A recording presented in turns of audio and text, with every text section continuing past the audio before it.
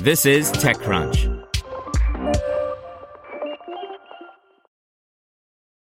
For the ones who work hard to ensure their crew can always go the extra mile, and the ones who get in early so everyone can go home on time, there's Grainger, offering professional-grade supplies backed by product experts so you can quickly and easily find what you need. Plus, you can count on access to a committed team ready to go the extra mile for you. Call, click Grainger.com, or just stop by. Grainger, for the ones who get it done. Today's briefing is brought to you by NetSuite by Oracle, the world's #1 cloud business system. NetSuite gives you the visibility and control needed to make smart decisions and grow with confidence. Save time and money and gain agility and scale by managing your company's finances in one place in real time from your desktop or phone. Start today. Right now, NetSuite is offering valuable insights with a free guide, 7 key strategies to grow your profits at netsuite.com/crunch.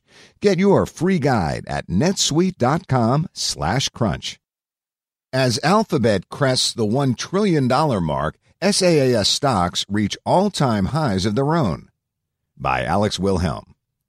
Continuing our irregular surveys of the public markets, 2 things happened this week that are worth our time. First, a third domestic technology company, Alphabet, passed the $1 trillion market capitalization threshold. And second, software as a service, SaaS stocks, reached record highs on the public markets after retreating over last summer. The 2 milestones, only modestly related events, indicate how temperate the public waters are for technology companies today, a fact that should extend warmth into the private market where startups and their venture capital backers work. The happenings are good news for technology startups for a number of reasons, including that major tech players have never had as much wealth in hand with which to buy smaller companies, and strong SaaS valuations help both smaller startups fundraise and their larger brethren possibly exit. Indeed, the stridently good valuations that major tech companies and their smaller siblings enjoy today should be just the sort of market conditions under which unicorns want to debut. We'll continue to make this point so long as the public markets continue to rise, pricing tech companies that have already floated higher like the cliche's own tide.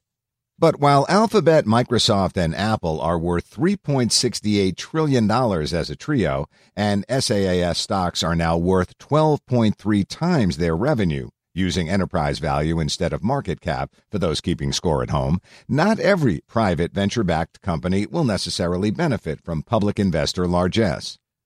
What about tech-ish startups? How much the current public market tech valuation expansion will help companies that are increasingly sorted into the tech-enabled bucket isn't clear. Some companies that went public in 2019 were quickly spit up by investors unwilling to support valuations that matched or rose above their final private valuations. Smile Direct Club was one such offering. The dividing line between what counts as tech, often fuzzy, appears to be slicing along gross margin lines and the repeatability of business. The higher margin and more recurring a company is, the more it's worth.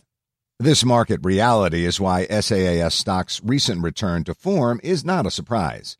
For Casper and One Medical, the first 2 venture-backed IPO hopefuls of the year, the more techish they can appear between now and pricing, the better.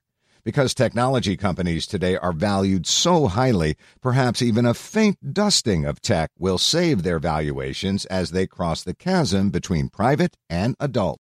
Spin your passion into a business with Shopify and break sales records with the world's best converting checkout. Let's hear that one more time. The world's best converting checkout. Shopify's legendary checkout makes it easier for customers to shop on your website, across social media, and everywhere in between. Now that's music to your ears. Any way you spin it, you can be a smash hit with Shopify. Start your $1 a month trial today at shopify.com/records.